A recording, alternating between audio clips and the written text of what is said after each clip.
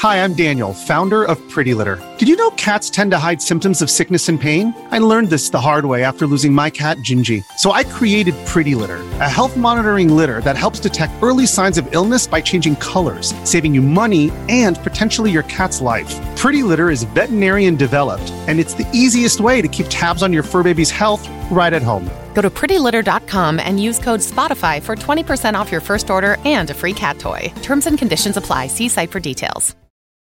Your brain needs support, and new Ollie Brainy Chews are a delightful way to take care of your cognitive health. Made with scientifically backed ingredients like Thai ginger, L-theanine, and caffeine, Brainy Chews support healthy brain function and help you find your focus, stay chill, or get energized. Be kind to your mind and get these nootropic chews at ollie.com. That's OLLY.com. These statements have not been evaluated by the Food and Drug Administration. This product is not intended to diagnose, treat, cure, or prevent any disease. Hello, everybody. This is Marshall Poe. I'm the editor of the New Books Network. NBN listeners like to read books and buy them. So we thought we'd tell you that right now, our friends at Princeton University Press are having a remarkable site-wide sale. You can get 50% off books, including ebooks and audiobooks, with the code 50, F-I-F-T-Y, at checkout until May 31. You can save some real money on Princeton University Press books. I encourage you to go there and check it out. Welcome to the New Books Network. Hi, everyone, and welcome back to New Books in Game Studies, a podcast channel on the New Books Network. I'm Rudolf Inderst, the host of the channel. Today, we'll be talking to Stefan Heinrich Simon, the author of Pixelated Madness, The Construction of Mental Illnesses and Psychiatric Institutions in Video Games from 2023. The publisher is Verlag Werner Hülsbusch in Germany. Before we jump right in, though, I want to let you know that if you like our show, please leave us a 5-star review on Apple Podcasts or the audio platform of your choice.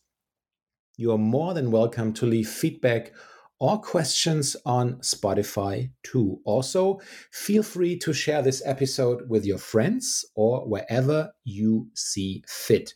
And now, back to the show.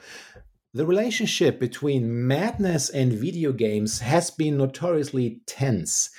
In an abundance of titles, stereotypes, and stigmatizations can be found, not only regarding the mentally ill, but also psychiatry as a discipline. Sequences of electroshock therapy come to mind, mutated patients, and homicidal maniacs. But where do we go from here? And what lies beyond the criticism of how mental illnesses are portrayed in video games? In this dissertation, game studies scholar Stefan Simon focuses on a small selection of contemporary video games to present detailed qualitative analysis and ultimately develop a typology of madness in video games that can serve as an instructive basis for further study. And now I'm more than happy to say hello to Stefan. Welcome to the show. Hello, thanks for having me. I wonder if you could begin the interview by telling us a bit about yourself. About myself? Well, I'm a game studies scholar from Germany, or in a more broader sense, a media studies scholar, and I work at the Philipps University in Marburg. At this point, I am also a chief editor and host of the weekly podcast Studying Pixels, where we talk about game studies and video game culture with my good friend and colleague Dan Hughes.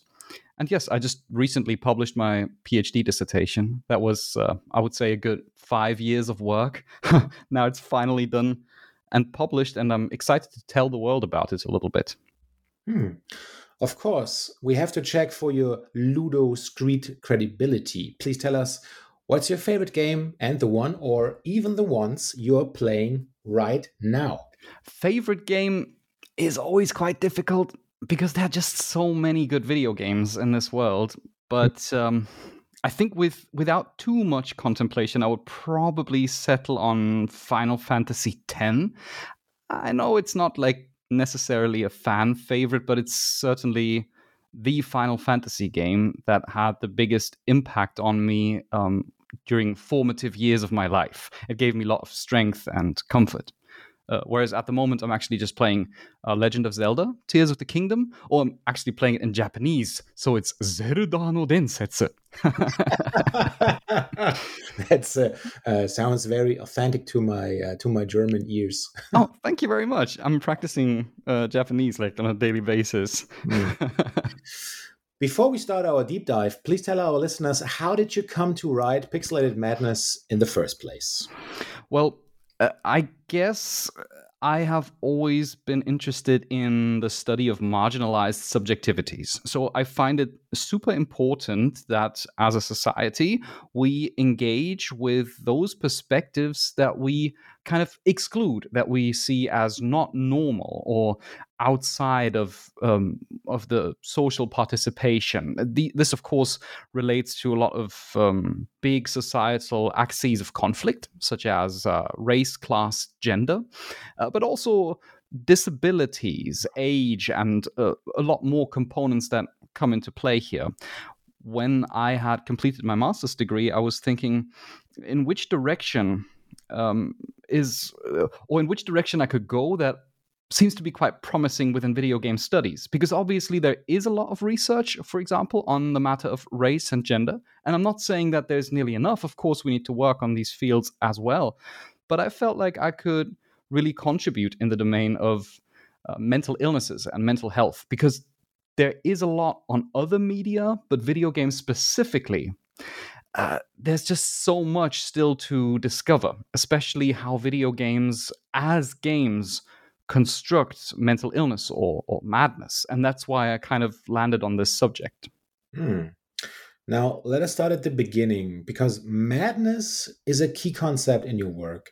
And right at the beginning, we read that instead of a precise definition, you prefer to think of the term in different contexts.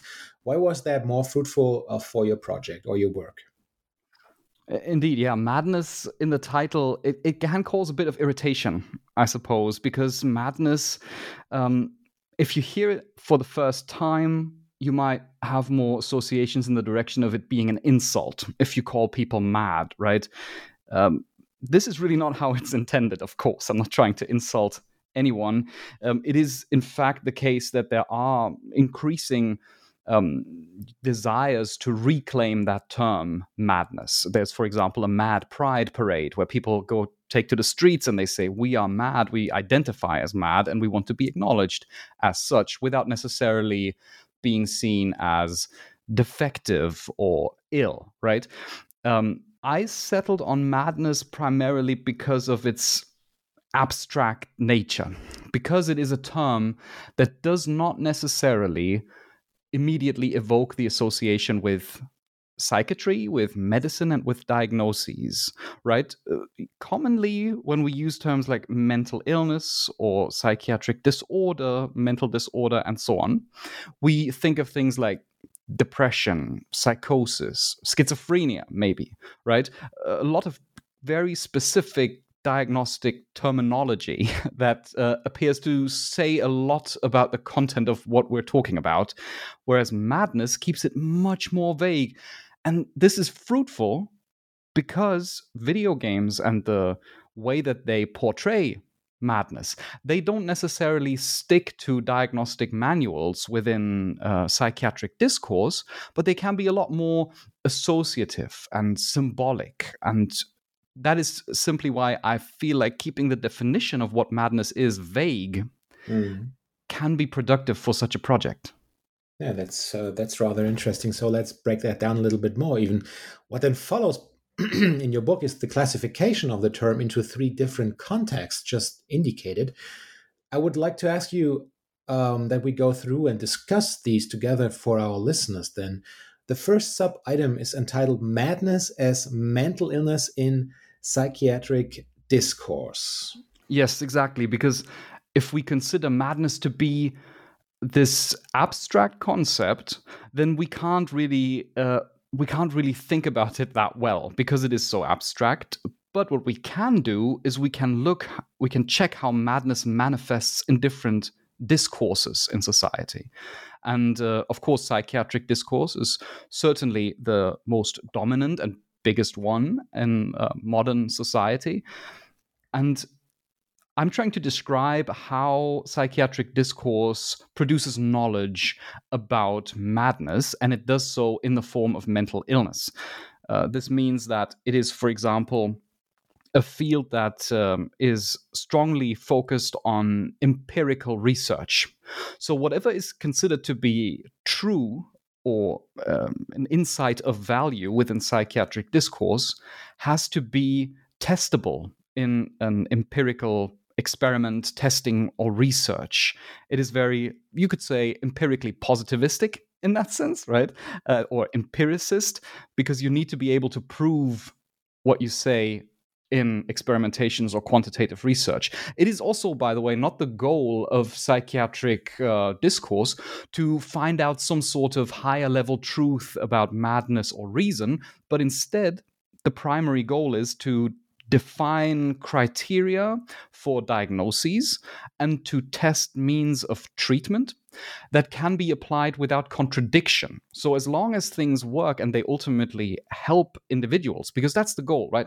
A psychiatric institution you want to, or a therapist, you need to be able to go there and describe your problem, and their job is to help you as an individual to work with that. That's the goal. They don't necessarily have to develop some sort of higher level philosophical idea about, the nature of madness. And this is, of course, very different from other kind of understandings. Maybe just as a brief afterthought here, I don't mean to oversimplify this, because, of course, there is a lot of philosophical contemplation within psychiatric discourse and a lot of reflection. And there is also a vast strand of modern social psychiatry that very much tries to incorporate various different perspectives and not limit themselves to just having a biomedical focus. But these are just basically like core elements of psychiatric discourse. Right. Yeah. Well, after that, you move over to what you call madness as a social and political phenomenon. What is this all about then? Well, this is pretty much what I described at the beginning as madness being like a conflict axis in our society. This was really prominent in the 1960s and 70s because in that time, sociology was really at the forefront of investigating or inquiring into the nature of madness and what it does to people to be, for example, brought into psychiatric institutions.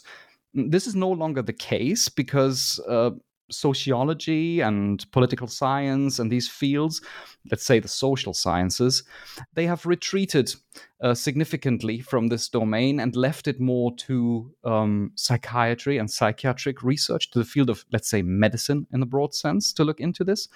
But it's still there. This madness as a social and political phenomenon means to not necessarily look at specific conditions and how to treat them. It means rather to look at, okay, so what does it mean for a person to be diagnosed with a mental illness, for example? What does it mean when people are stigmatized for having a mental illness? But it also means what role does a thing like stigmatization play within psychiatry? Because it's not just the people that are being diagnosed that are affected by stigmatization, but also the institutions themselves, even the professionals. You might be aware that there's just this idea that, someone who's a psychotherapist, that they might kind of like read your mind, and you might feel a little bit awkward speaking to them because you think they constantly analyze you. Like these sorts of stigmata, they can be quite problematic, especially when it comes to means of treatment. I think things such as psychopharmacological medication is highly stigmatized, as well as things like electroshock therapy and such things that are still applied in Germany, at least, and I think all over the world even. And that can cause a big problem when people are in situations that they need help, and maybe their family doctor recommends them to see a therapist, but maybe they might be hesitant because they've got these stigmata at the back of their minds. So these are questions that are basically not directly addressed by psychiatry. That's why they are more part of this, let's say, the social sciences or the social or the societal and political perspective on madness. Yeah. Well, finally, then, your third subchapter, madness in media, sorry, media and culture. And I think that's the one chapter where readers are most likely to immediately realize, aha, so now he's pivoting to digital games. But is that the case? Question mark. Kind of, yeah, it is kind of the case. Yeah, I'm working my way from the abstract theoretical idea of madness up to actually looking at video games. And the aspect of madness in media and culture, that's basically a chapter that goes into the state of research in the domain of films, television, but also literature and art a little bit, just to understand the, let's say, cultural history of madness. Because that, again, is a different thing. It's different, it's separate from how mental illness works within psychiatry. It is also different from how stigmatization works, because these forms of media that we talk about when we think of films or even video games, they do not have to be made with the purpose in mind to destigmatize, for example, or to educate people on these things, but they, of course, have their own interests as a media as well. They want to tell engaging stories. They want to sell lots of copies and be profitable. And these are all also legitimate interests that work with, that just is how the field of video games and media production works. So it's a chapter in which I take these factors into account, also to assess what kind of research we already have on films. For example, there are lots of different tropes that have been developed in the context of films and literature that we can maybe use to inform our perspective on video games as well. As a huge fan of close and wide playing, I was naturally fired up to find the pair of terms in your methods chapter. Perhaps, and I say this deliberately without winking, there are still some among our listeners who are not yet very familiar with this approach in digital game studies. Yeah, you've actually really inspired me in that sense, I have to say. First. You've inspired me because you engage in a quite detailed fashion with close and wide playing, and I think that is really important, since game studies are kind of still wiggling around to find, I would say, sufficiently precise methodological frameworks for the way they operate. And close and wide playing, one of the big advantages here is that it's strongly informed from literary studies. And from the study of literature, of course, comes a long tradition of applying and developing this methodological framework. So it has its complications when being adapted to video games, but also there is a lot there already. And close reading, for those that have never heard of these terms, I would say, I would describe it as focus strictly on the text, instead of things such as the authorial intent of a company or the media effects. Instead, we just look at the text. In this case, we look at the game as a game. We select particular sequences, we play them repeatedly, and we develop an interpretation that we then throw at the material again to see whether it is affirmed or not. And we do it again to test maybe there are alternative interpretations that we can still get out of this. So we engage in a process of reading video games that is technically endless and always allows us to kind of extract new perspectives and reapply them to the game. That's how I would describe close playing, whereas wide playing brings the contextual factors into the mix. So it means maybe after or during playing the game and engaging with it in a very close reading fashion, we might want to look at the production context. Who funded the game? Where's the developer team from? How was the game received? We could look at field documents. We could look at developer diaries, reviews, forum posts, and such things. So basically everything that surrounds the game. And we can take this information into account as well to integrate it into our interpretation of the game. And hopefully, in combining both close reading as well as wide reading, we can develop a nuanced interpretation of video games. Yeah. And you also developed a very interesting typology that plays a major part in your analysis. Then, what exactly is this about? What is it for? And how did you work with it in your book? Then, because this seems to be the very core of your analysis now. Indeed, it is. Yeah, it is the heart of my PhD, and the fact that it even exists, I would say, I definitely want to thank Arno Görgen, a good friend and colleague, for this, because we worked on some aspects of it together, and he strongly informed and inspired my work as well. The typology. The idea of a typology as such is pretty old. It actually comes from the German sociologist Max Weber.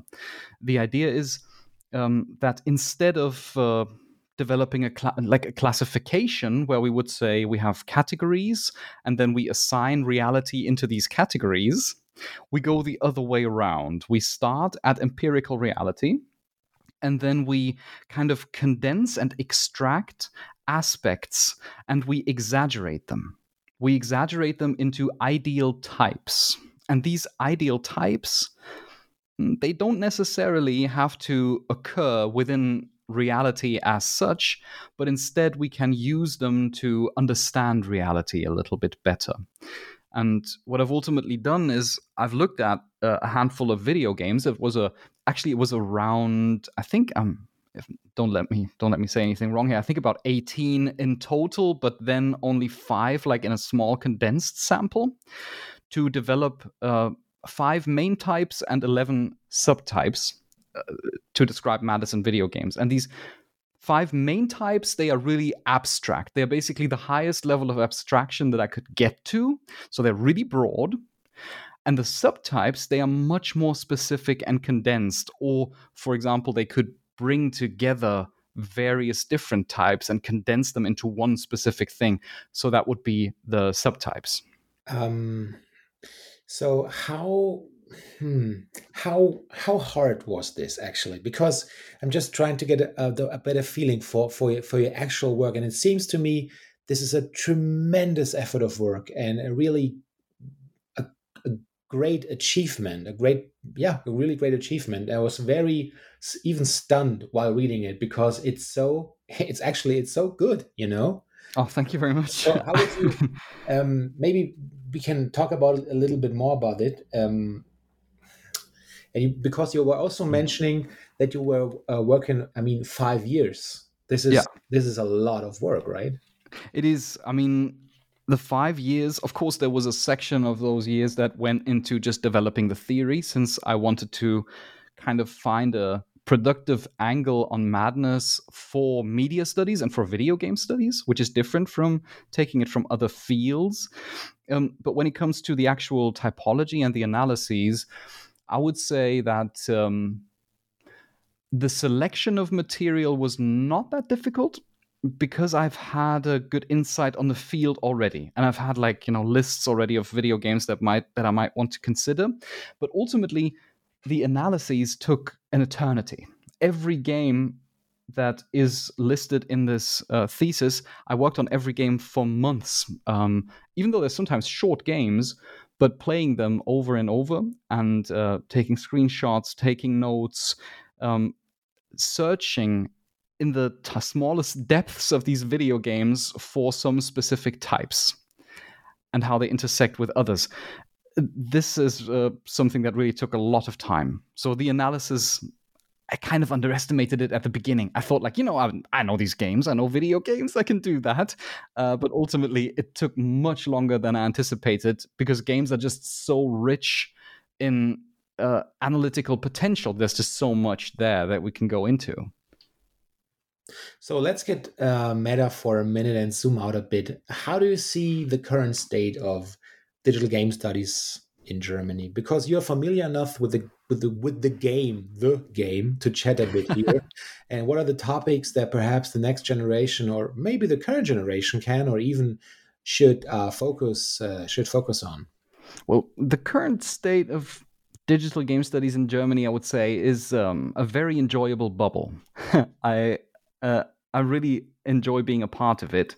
There are so many different approaches and perspectives that are currently developing.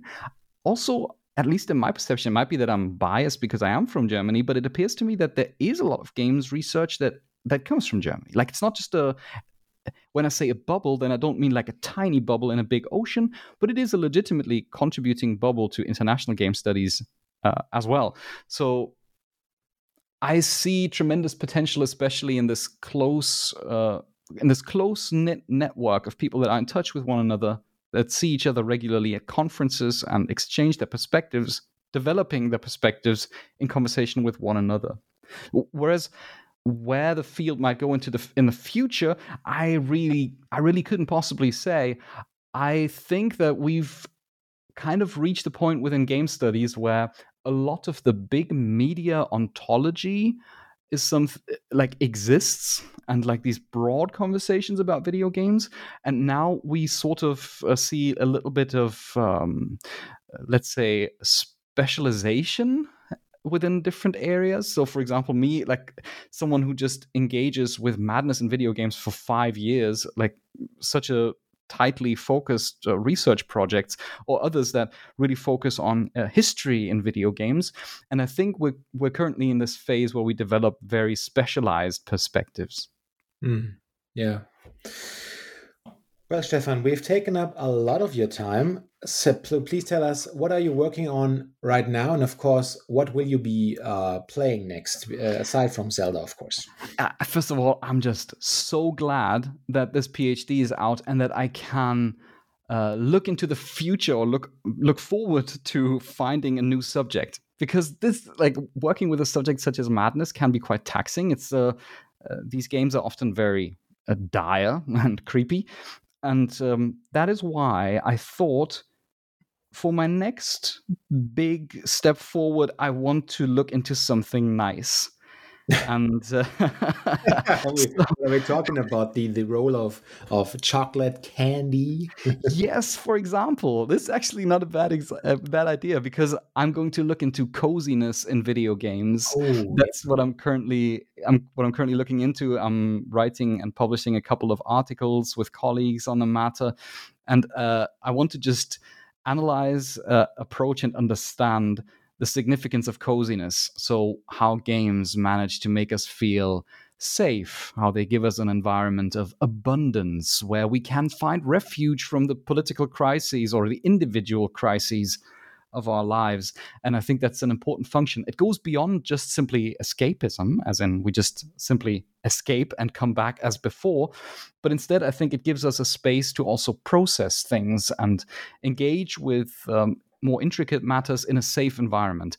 So this is something that I'm really curious about, which is why I'm going to look into coziness in video games.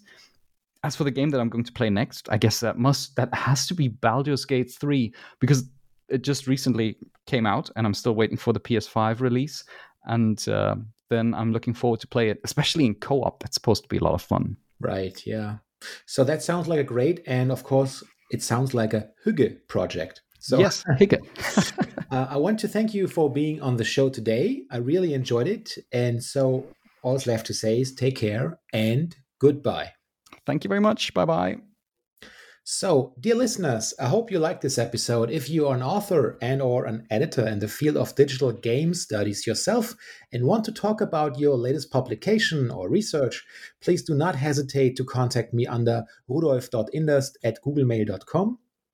Alternatively, please send me a direct message on social media. You will find me under Rudolf Inderst almost everywhere. And again, please share this episode where you see fit. See you in a bit.